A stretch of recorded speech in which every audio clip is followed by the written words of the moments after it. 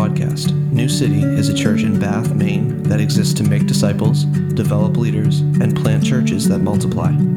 This week, Pastor John Andrade is preaching through Daniel chapter 8, and the sermon title is His Word is Truth. We hope you are blessed by the message today. Lord God, we worship you. God, we thank you for your word, which is lifted up above our lives. God, we thank you for the truth that is found in your word. And God, I ask that you speak to us today. That by the power of your Spirit, you would impart these things to our heart. You have us in Daniel chapter 8, in your glorious word. And you could have us anywhere, but Lord, you have us here.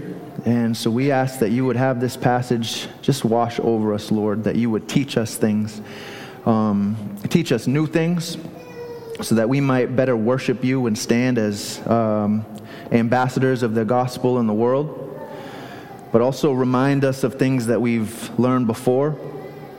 God, things that maybe our hearts, as they grow harder, we forget them and forget to be applying them. So God, I ask that you would please teach us those things as well. We need many reminders, Lord. But open your word to us, God. I pray that you'd minister to every single heart here, whether there's anybody here who's overwhelmed in life, God, who is joyous in their lives, searching, unbelieving, walking in rebellion, even though they know you, Lord, but their hearts have just been gripped by sin. Whatever the state that believers are in this place, I pray that you'd minister, that you'd tear down strongholds, that you would minister to our hearts, which can easily grow so cold. God, remind us of your grandeur, remind us of your holiness. Father, we love you. Take us back to the day when we first met Christ and just help us to be lavished in your love. Let your word wash over us, Father. We praise you, God. We thank you for this assembly. We thank you for what you're doing in this church. Just pour out your Spirit mightily on us as we open your word. We look to you. All eyes are on you, O Lord. And we give you praise and honor and glory. And we pray by your Holy Spirit. In Jesus' name, amen. Okay, so as we just had read for us, we're in Daniel chapter 8. Daniel chapter 8, as we just read, is obviously a lot of visions, a lot of prophecy, a lot of imagery, interpretations, an angel or two, a ram, a goat, and we got to try to make some sense of this. And I just pray that we can do that today, and it's going to be awesome to just kind of walk through this passage with you and let the word of God, as we pray, just kind of wash over us. Some of you, after just coming off of Daniel 7, we were in Daniel 7 for about 6 weeks, and we were breaking down a lot of stuff that some of you might see as kind of weighty, talking about the Antichrist, talking about the rapture. Is there a rapture? When is the rapture? How does that look? How does that shake down? Eschatology, end times, and these types of things, which this book is filled with. A lot of prophecy, a lot of imagery. And you might be thinking, man, now Daniel chapter 8 doesn't sound like I'm out of the woods yet. I have good news and bad news for you. And the bad news is really good news too. But the bad news, if you want to call it that, is the rest of the book of Daniel is going to be heavy in prophecy, heavy in imagery, a lot of things that take you to a place that when you're reading your word, you don't often go to. There is a section of this book, it's the second half of this book, that is backloaded with prophecy. The first 6 chapters, there's a lot of narrative. We follow the story of Daniel, Shadrach, Meshach, and Abednego as Israel is brought into Babylonian captivity, but there's a lot of narrative that you can go with. But now all of a sudden in chapter 7, it's just a lot of prophecy. And it's going to be really great, but I pray that those of you who might be feeling overwhelmed in this would really hold on tight and to see what the Lord would have for you, because this too is the word of the Lord. This is prophecy. And there are some, though, I want to say this about the book of Daniel, who always go right to the prophecy, but they want to skip kind of the first 6 chapters. But the first 6 chapters are really about obedience, really about following God in any and all circumstances. And you can't get to the prophecy, you can't get to all this stuff, the miraculous and the majestic, until you actually live a life that is in obedience with Christ. And so I pray that as we recap the book, you remember the first 6 chapters are a book are chapters that tell us we got to live a life for Christ. While we are in exile here in this world, we need to serve our King, be about the King's business, and focus on Him, keep our eyes on Him. But now the Lord does have for us a lot of prophecy, a lot of imagery, visions and interpretations, and so I pray that we cling to this. So I want to give you what I think might be something helpful for some of you who might be feeling overwhelmed, and I just want to remind us quickly of some of the themes of the book of Daniel. If you are ever feeling lost in the book of Daniel as we go pretty deep, you can always come back to these themes and say, all right, I can take that home with me. Even if some of the stuff, eschatology, end times, where are we in the timeline of things, all of this stuff, you can always come back to these things. And so no matter what is preached here, I'm going to give you the themes that we can come back to. And I just want to walk through a few of them. There's many, but I just want to give you these ones to start. First is that God is king over all of history. And I want you to just resonate with that. God is king over all of history. Nations will rise, nations will fall, but God stands eternal.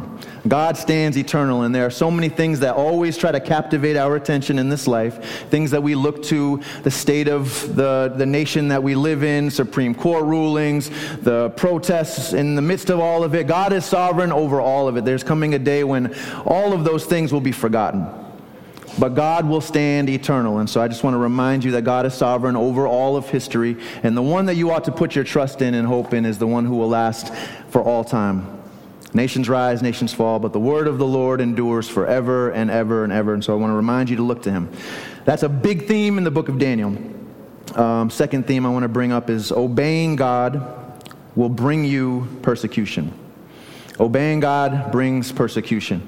And we've seen that already. Shadrach, Meshach, and Abednego thrown into the furnace of blazing fire. We see Daniel thrown into the lion's den. There is something about when we hold up the truth of God in a very dark world that hates the truth of God, we are to expect resistance. Jesus said, if they hated me, they're going to hate you. We as Christians, we go and shine the light of Christ into the world, but we should even anticipate and expect persecutions to some degree or another in our lives. And if you are experiencing those in any way, shape, or form, I want to encourage you that don't see this as some sort of a strange thing. This is what they did to the prophets. This is what they did to our Lord. Stand firm, please. I pray that the church of God, if more persecution comes, I pray that we're ready. Amen. I pray that we're ready. We sang about, letting the sound from the citadels and the, lofty cathedrals, but also to the faithful gathered underground.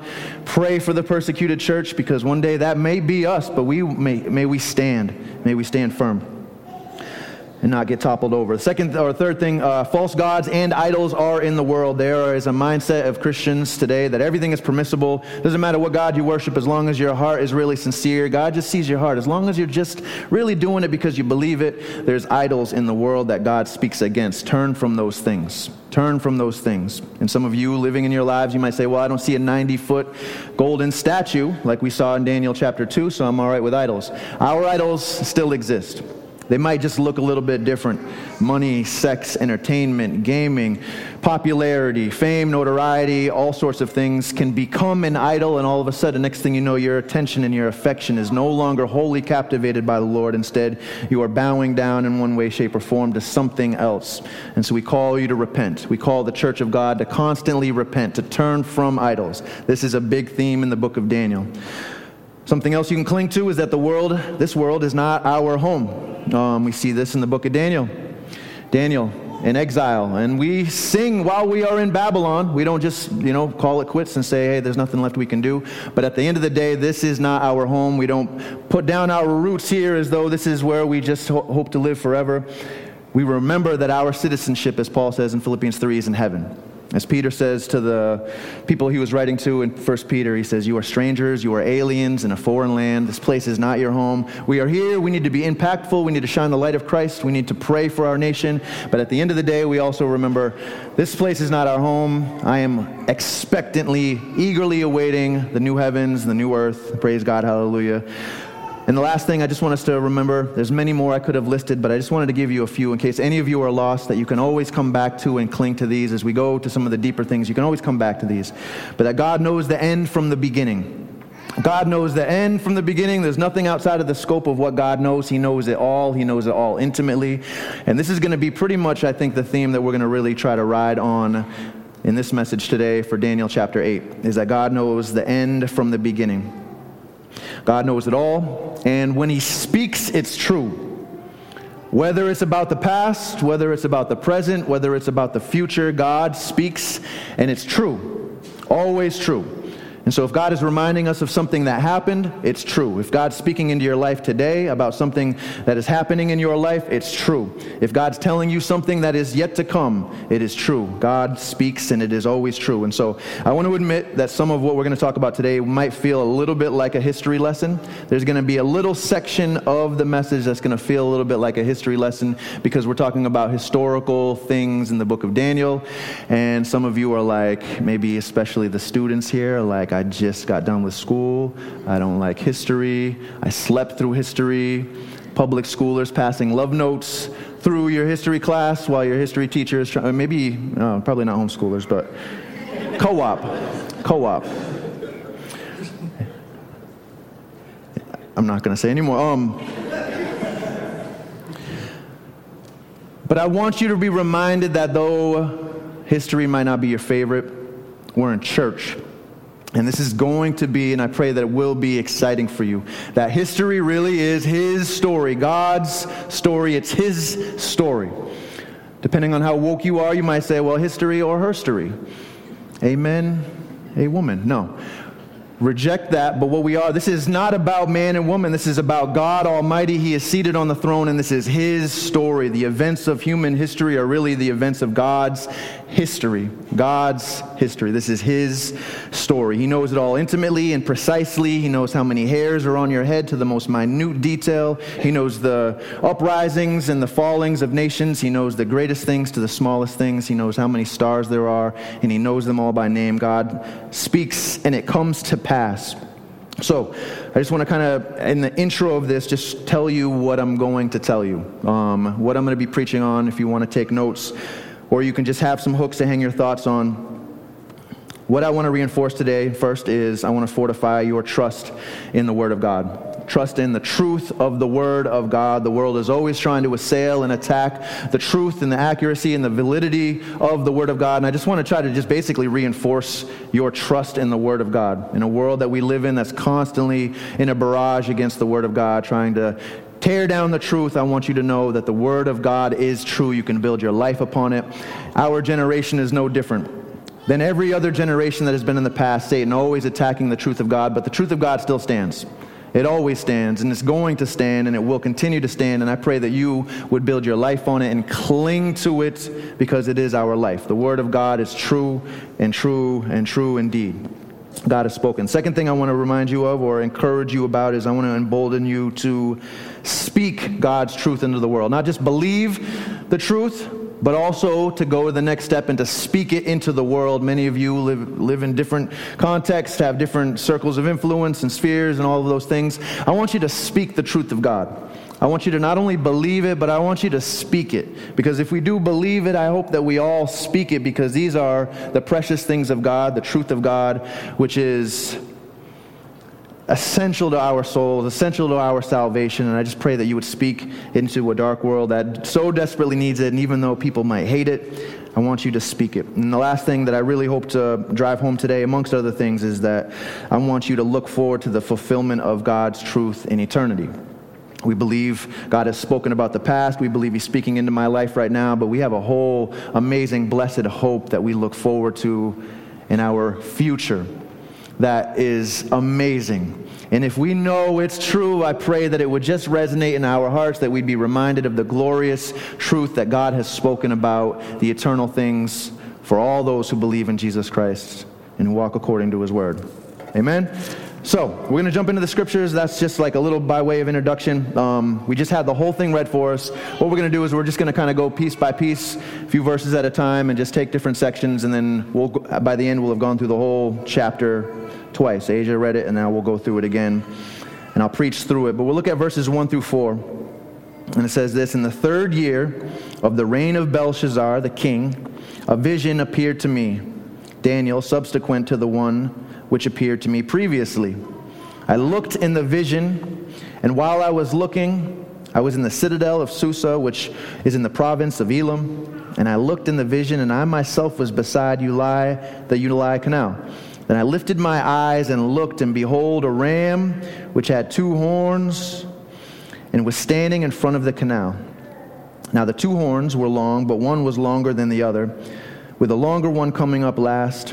I saw the ram butting westward, northward, and southward, and no beast could stand before him, nor was there anyone who could rescue from his power, but he did as he pleased, and he magnified himself. So the first thing I just want us to take note of is that this is in the year of the king Belshazzar. Right at the end of the Babylonian Empire, and this is kind of where the history lesson might come in. Don't tune out. And I want to give you a date. More history stuff, but 550 BC, right around that time, and I might even ask you guys later, somebody to shout out that date. 550 BC is about the time when the Babylonian Empire came to a close and Belshazzar, the final king of the Babylonian Empire. This is when Daniel's writing. It'll come into play later. It might not seem anything to you now, and I hope it's going to be really a blessing to you later. So 550 BC, remember that for later. So what's up with this ram? I want to show you a picture of maybe something of what Daniel saw, an artist's depiction of what Daniel saw, and many people do these types of things. Maybe your imagination can even do a far better job than what this artist did as well, but I just wanted to put something up, something in the ballpark of maybe what Daniel saw. It wasn't just a single frame thing, he saw full motion, whatever you'd call that. But this might be about what it looks like. And so remember that this is a vision, and when God speaks in visions, symbols are often used. This is not isolated to the book of Daniel. You'll find this many places in Scripture. And so if you're reading in the book, any book of the Bible, and you come across imagery, just know that those images and those symbols mean something.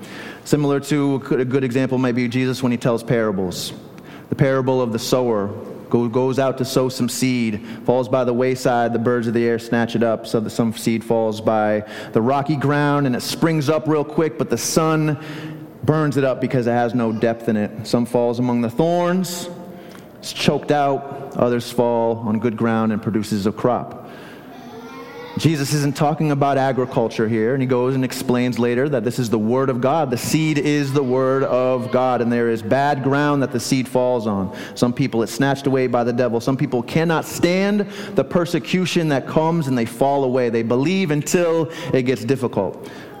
Some people, they're concerned with the cares of the world. They love the Lord. They have this kind of emotional expression, but soon finances, money, popularity, things of the world begin to choke that out, and next thing you know, they're serving a false God as opposed to God. And then there's the good ground, obviously, various responses, but a good harvest. And so we're in a place now where we're going to see some imagery, and we're going to see some of this through the book of Daniel, and I just want to kind of prepare you for the weeks to come so that you're not lost and just saying, why are we talking about rams and goats and these types of things? These things have meaning, which I hope to help you with today.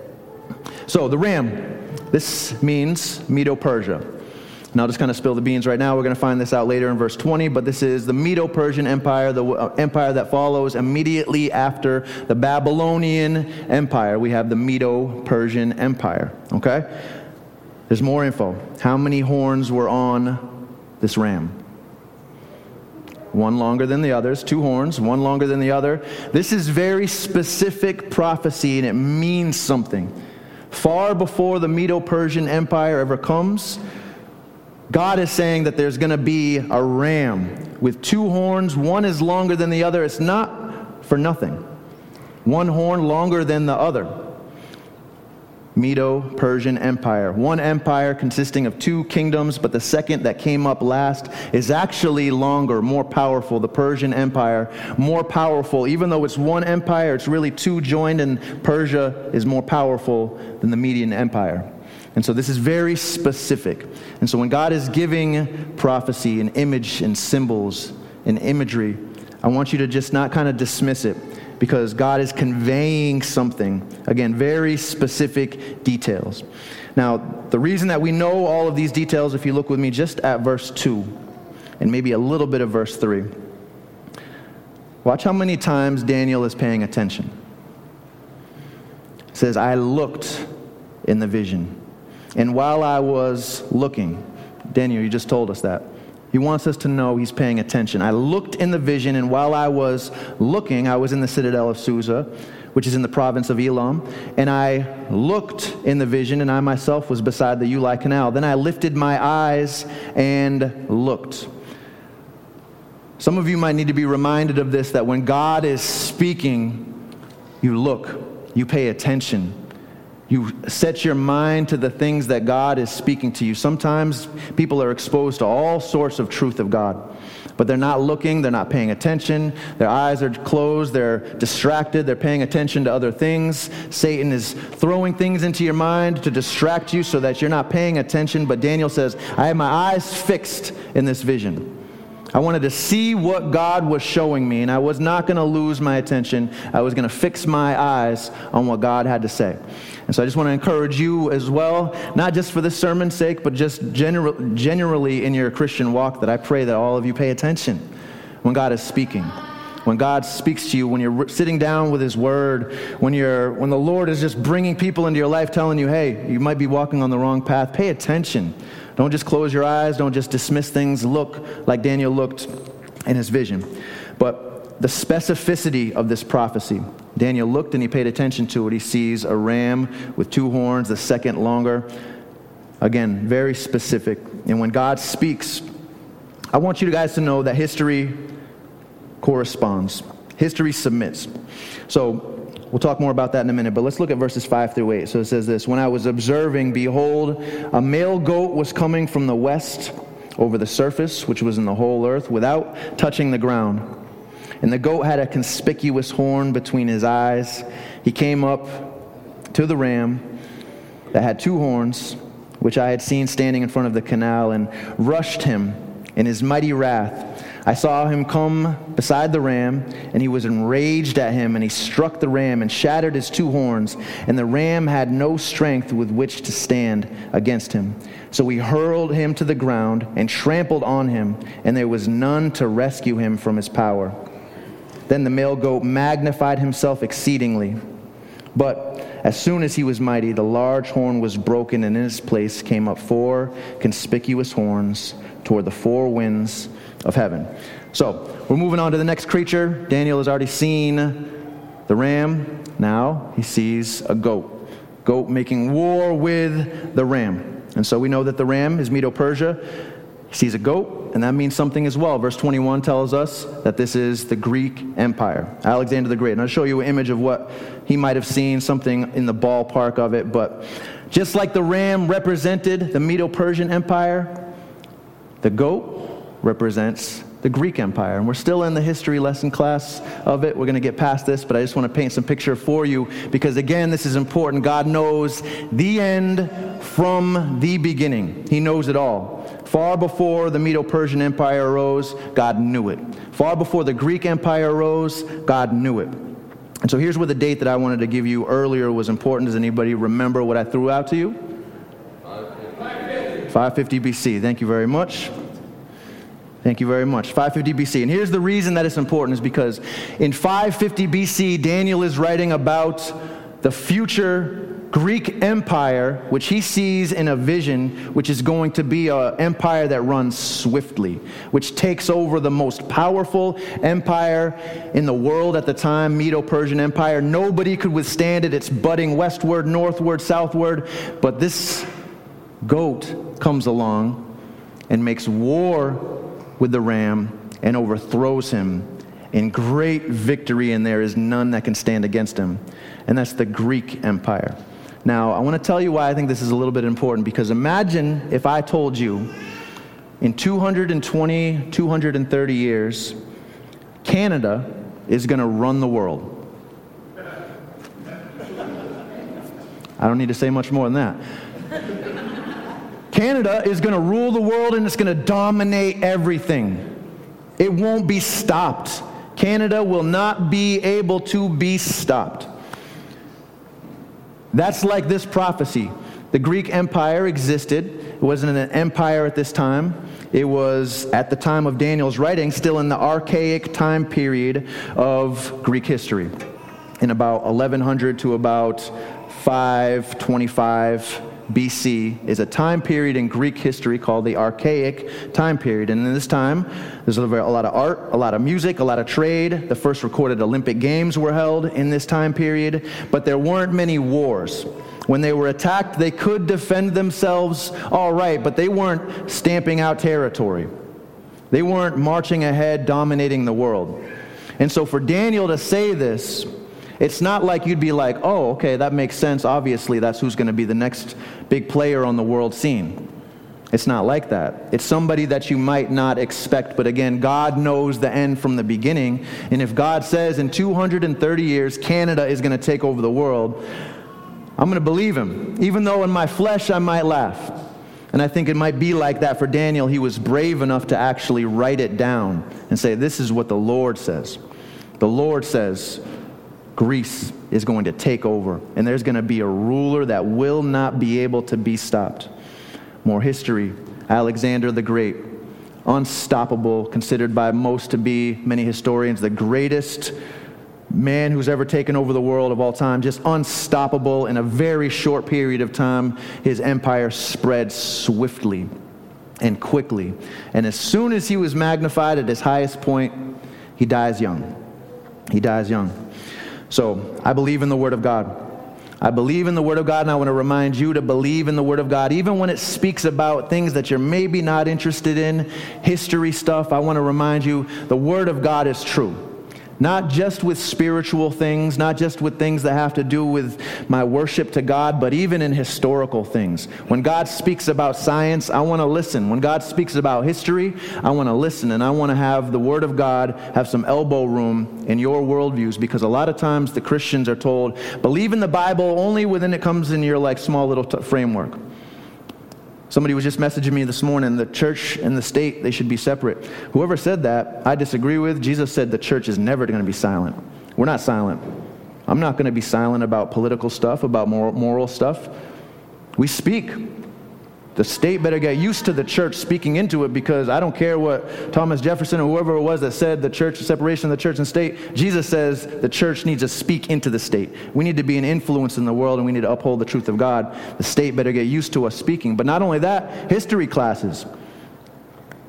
I'm not going to say the Bible is not really welcome in my history class. The Bible, God knows history far better than man does. God knows science. When science says, oh yeah, okay, we'll handle the science stuff, and we'll let the Bible kind of sit on the backdrop when it comes. We'll tell you what we'll let the Bible speak into. We as the church say, no, the Bible speaks into science far better than any man can ever speak into anything.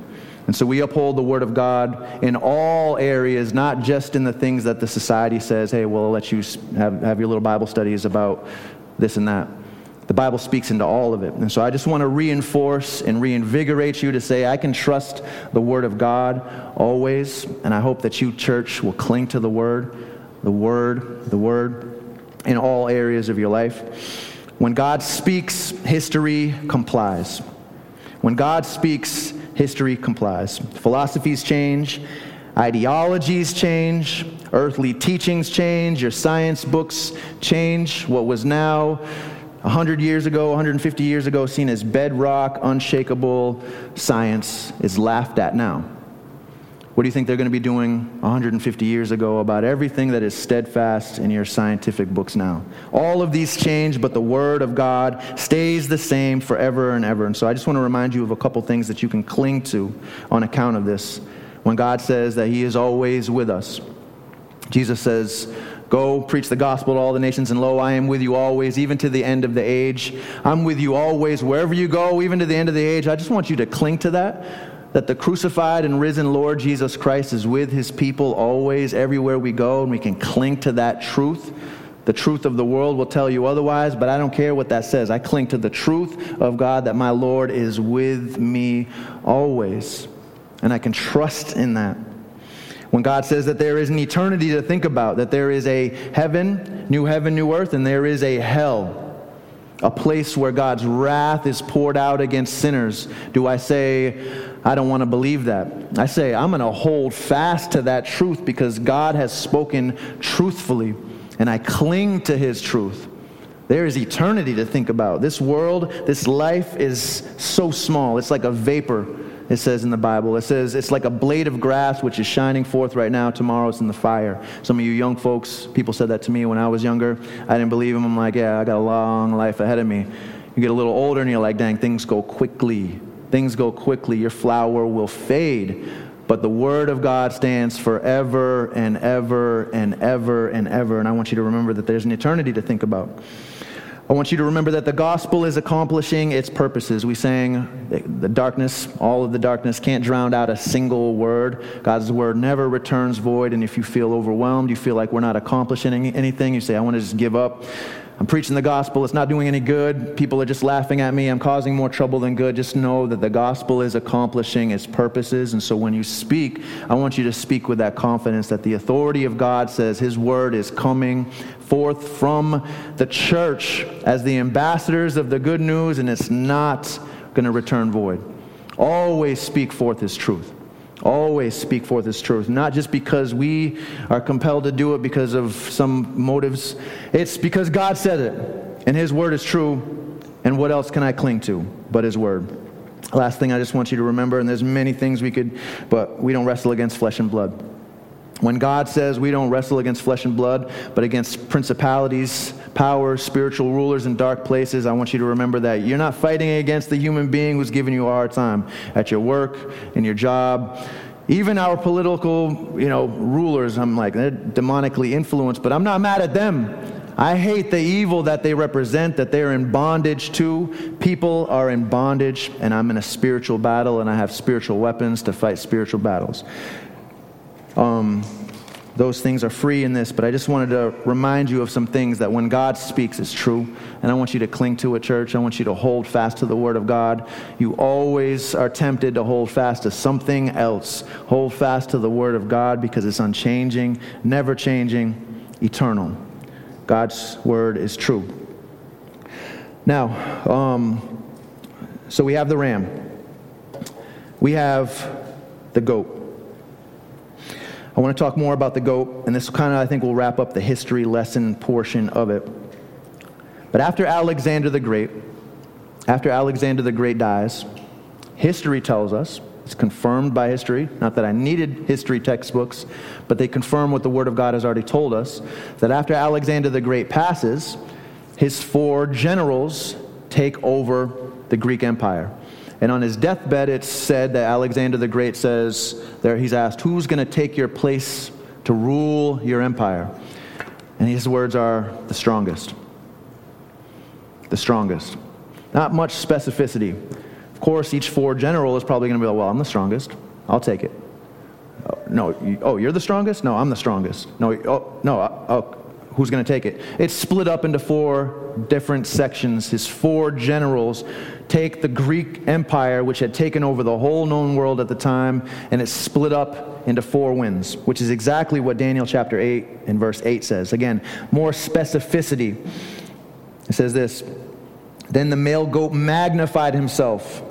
This is the Greek Empire, ruled by Alexander the Great. Magnified himself exceedingly, but as soon as he was mighty, the large horn was broken, and in its place there came up 4 conspicuous horns toward the 4 winds of heaven.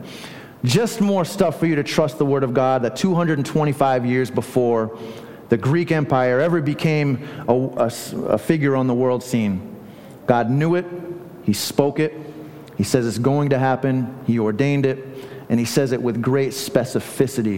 And so I just want you to trust again in his word, as our focus for today's message is really just the truth of God. I want you to be people, I want us to be people of God's word who cling to God's truth. So look with me at the next section here. As we move on, it says this. Verse 9, it says, now out of one of them came a rather small horn, which grew exceedingly great toward the east, toward the beautiful land, and it grew up to the host of heavens and caused some of the stars to fall to the earth, and it trampled them down.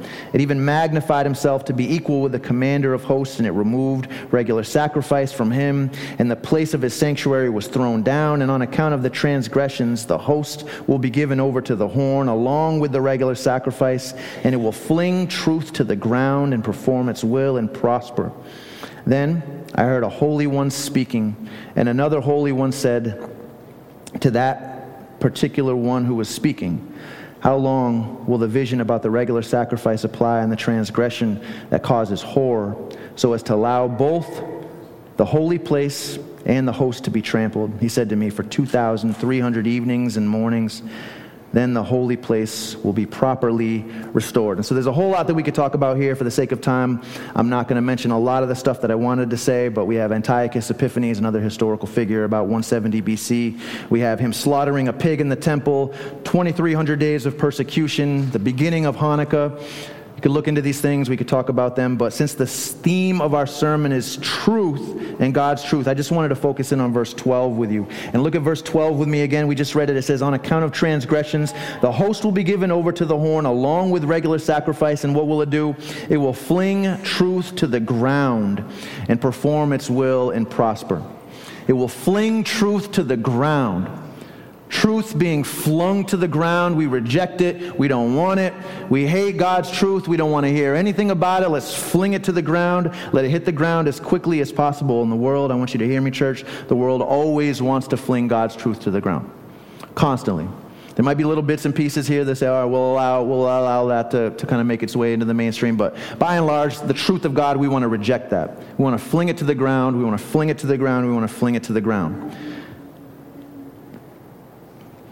And this is very similar to what Jesus says in John chapter 3. And now I just want to look at that real quick with you. John chapter 3, right after the famous John 3:16. We'll start in verse 19. Jesus said this is the judgment, that the light has come into the world, and men loved darkness rather than the light, for their deeds were evil. For everyone who does evil hates the light and does not come to the light, for fear that his deeds will be exposed. The world loves God's truth about as much as a cockroach likes a light being turned on. They scatter. They run away from it. They hate the light. Jesus said it. They don't want their evil deeds exposed. Flinging God's truth to the ground constantly. And I put this little saying together, while the world flings, we cling. When the world flings God's truth to the ground, we cling to the truth of God. And I want us to be, again, a people that cling to the truth of God. Don't be like the world and just pick and choose, throwing certain things to the ground. We cling to all of it. We cling to His Word. His Word is truth. 1 Timothy chapter 3, verses 14 and 15. This is very instrumental, especially for the church. Paul says this. He says, I am writing these things to you, hoping to come to you before long, but in case I am delayed, I write so that you will know how you ought to conduct yourself in the household of God, which is the church of the living God. And listen, the pillar and the support of the truth. The pillar and the support of the truth. And we've talked about this before. A pillar holds something up. The pillar is not the thing itself. It holds the thing up. We are not the truth, but we hold up the truth in a dark world. A pillar holds things up, and when a pillar falls, truth gets flung to the ground. But we as the church need to be constant and steadfast, holding up the truth of God before a world that hates it. The world hates it. And Aaron and Hur, what did they do to Moses' arms when his arms got tired? They held him up. His arms were up and they were winning the battle. But as his arms got weary, they began losing the battle, and I believe that's the church.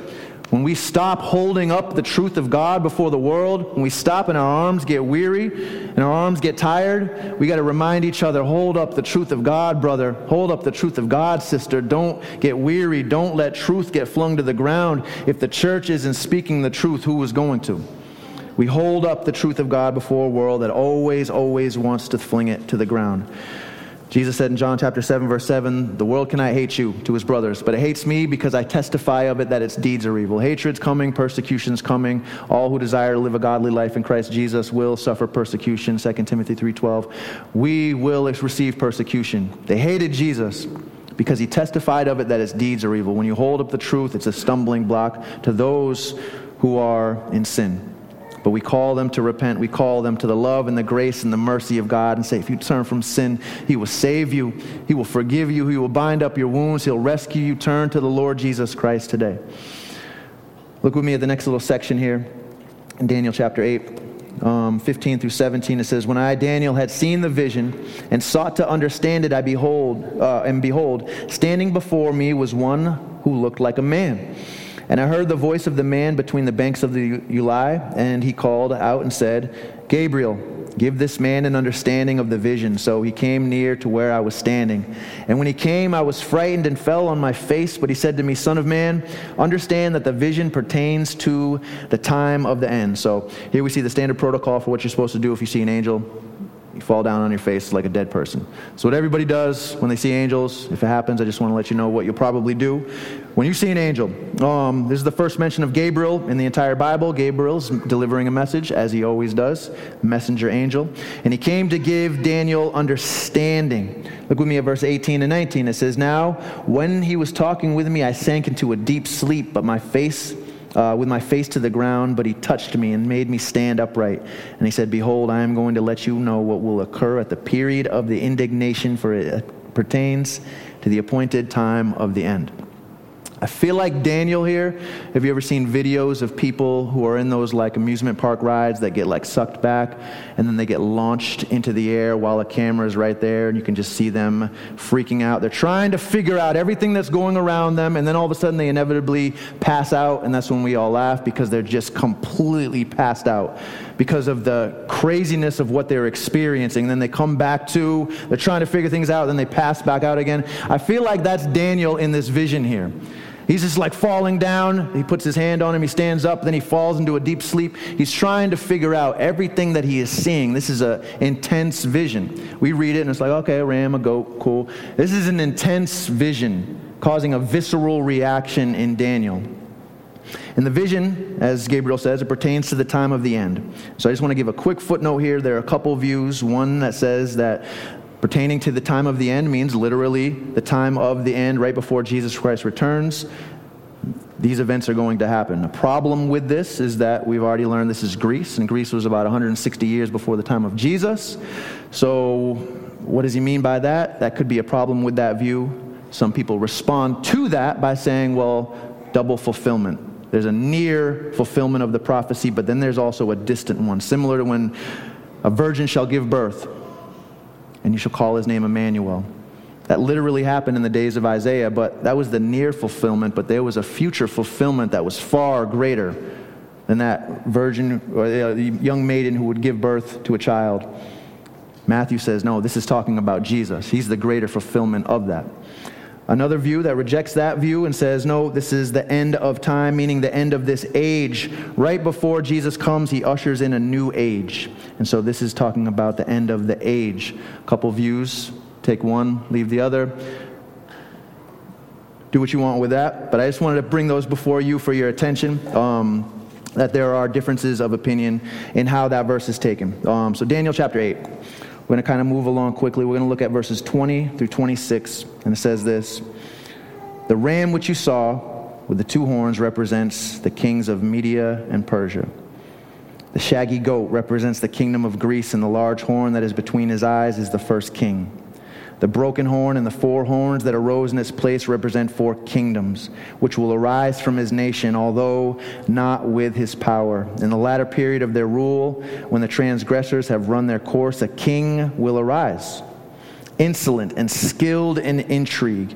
His power will be mighty, but not by his own power, and he will destroy to an extraordinary degree, and prosper and perform his will, and he will destroy mighty men and the holy people. And through his shrewdness he will cause deceit to succeed by his influence. And he will magnify himself in his heart, and he will destroy many while they are at ease. He will even oppose the prince of princes, but he will be broken without human agency. The vision of the evenings and the mornings which has been told is true, but keep the vision secret, for it pertains to many days in the future." We have a little horn here. We saw a little horn in Daniel chapter 7 coming out of the Roman Empire. We see a little horn coming out of the Greek Empire, causing devastation, causing harm to God's people, causing great deception, blaspheming God. They magnify themselves as though they are God. They appear to be very successful in the world, but all of them are destroyed by the presence of the Lord. And so, as the church, as we potentially gear up for more persecution, or whether it's just going to remain as it is, or maybe it'll get lighter, whatever it is, I pray that we would be a people that would stand, because there are brothers and sisters around the world who are being slaughtered throughout history, and it's prophesied about. It's always occurring in the world where the church is experiencing hardship. But may you not grow weary. May we continue to uphold the truth of God, and may we speak forth His word always and forever. Always and forever. So the last thing I want to say is this. Verse 27 says, "Then I, Daniel, was exhausted and sick for days." Remember, this is not just a chapter like we read it and then I can go about my business, go hang out with my friends and family. Daniel was not able to do that because of how vivid this dream was. Daniel was exhausted and he was sick for days. He says, "Then I got up and carried on the king's business, but I was astounded at the vision, and there was none to explain it." I just want to say that sometimes when there's vision, when there's prophecy, there's talk about end times, we can get all caught up in these things and say, "Yeah, man, it's going to be really cool. It's going to be awesome, man. I mean, intense times, all this stuff." This is terrifying, Daniel. He's terrified. He's sick for days.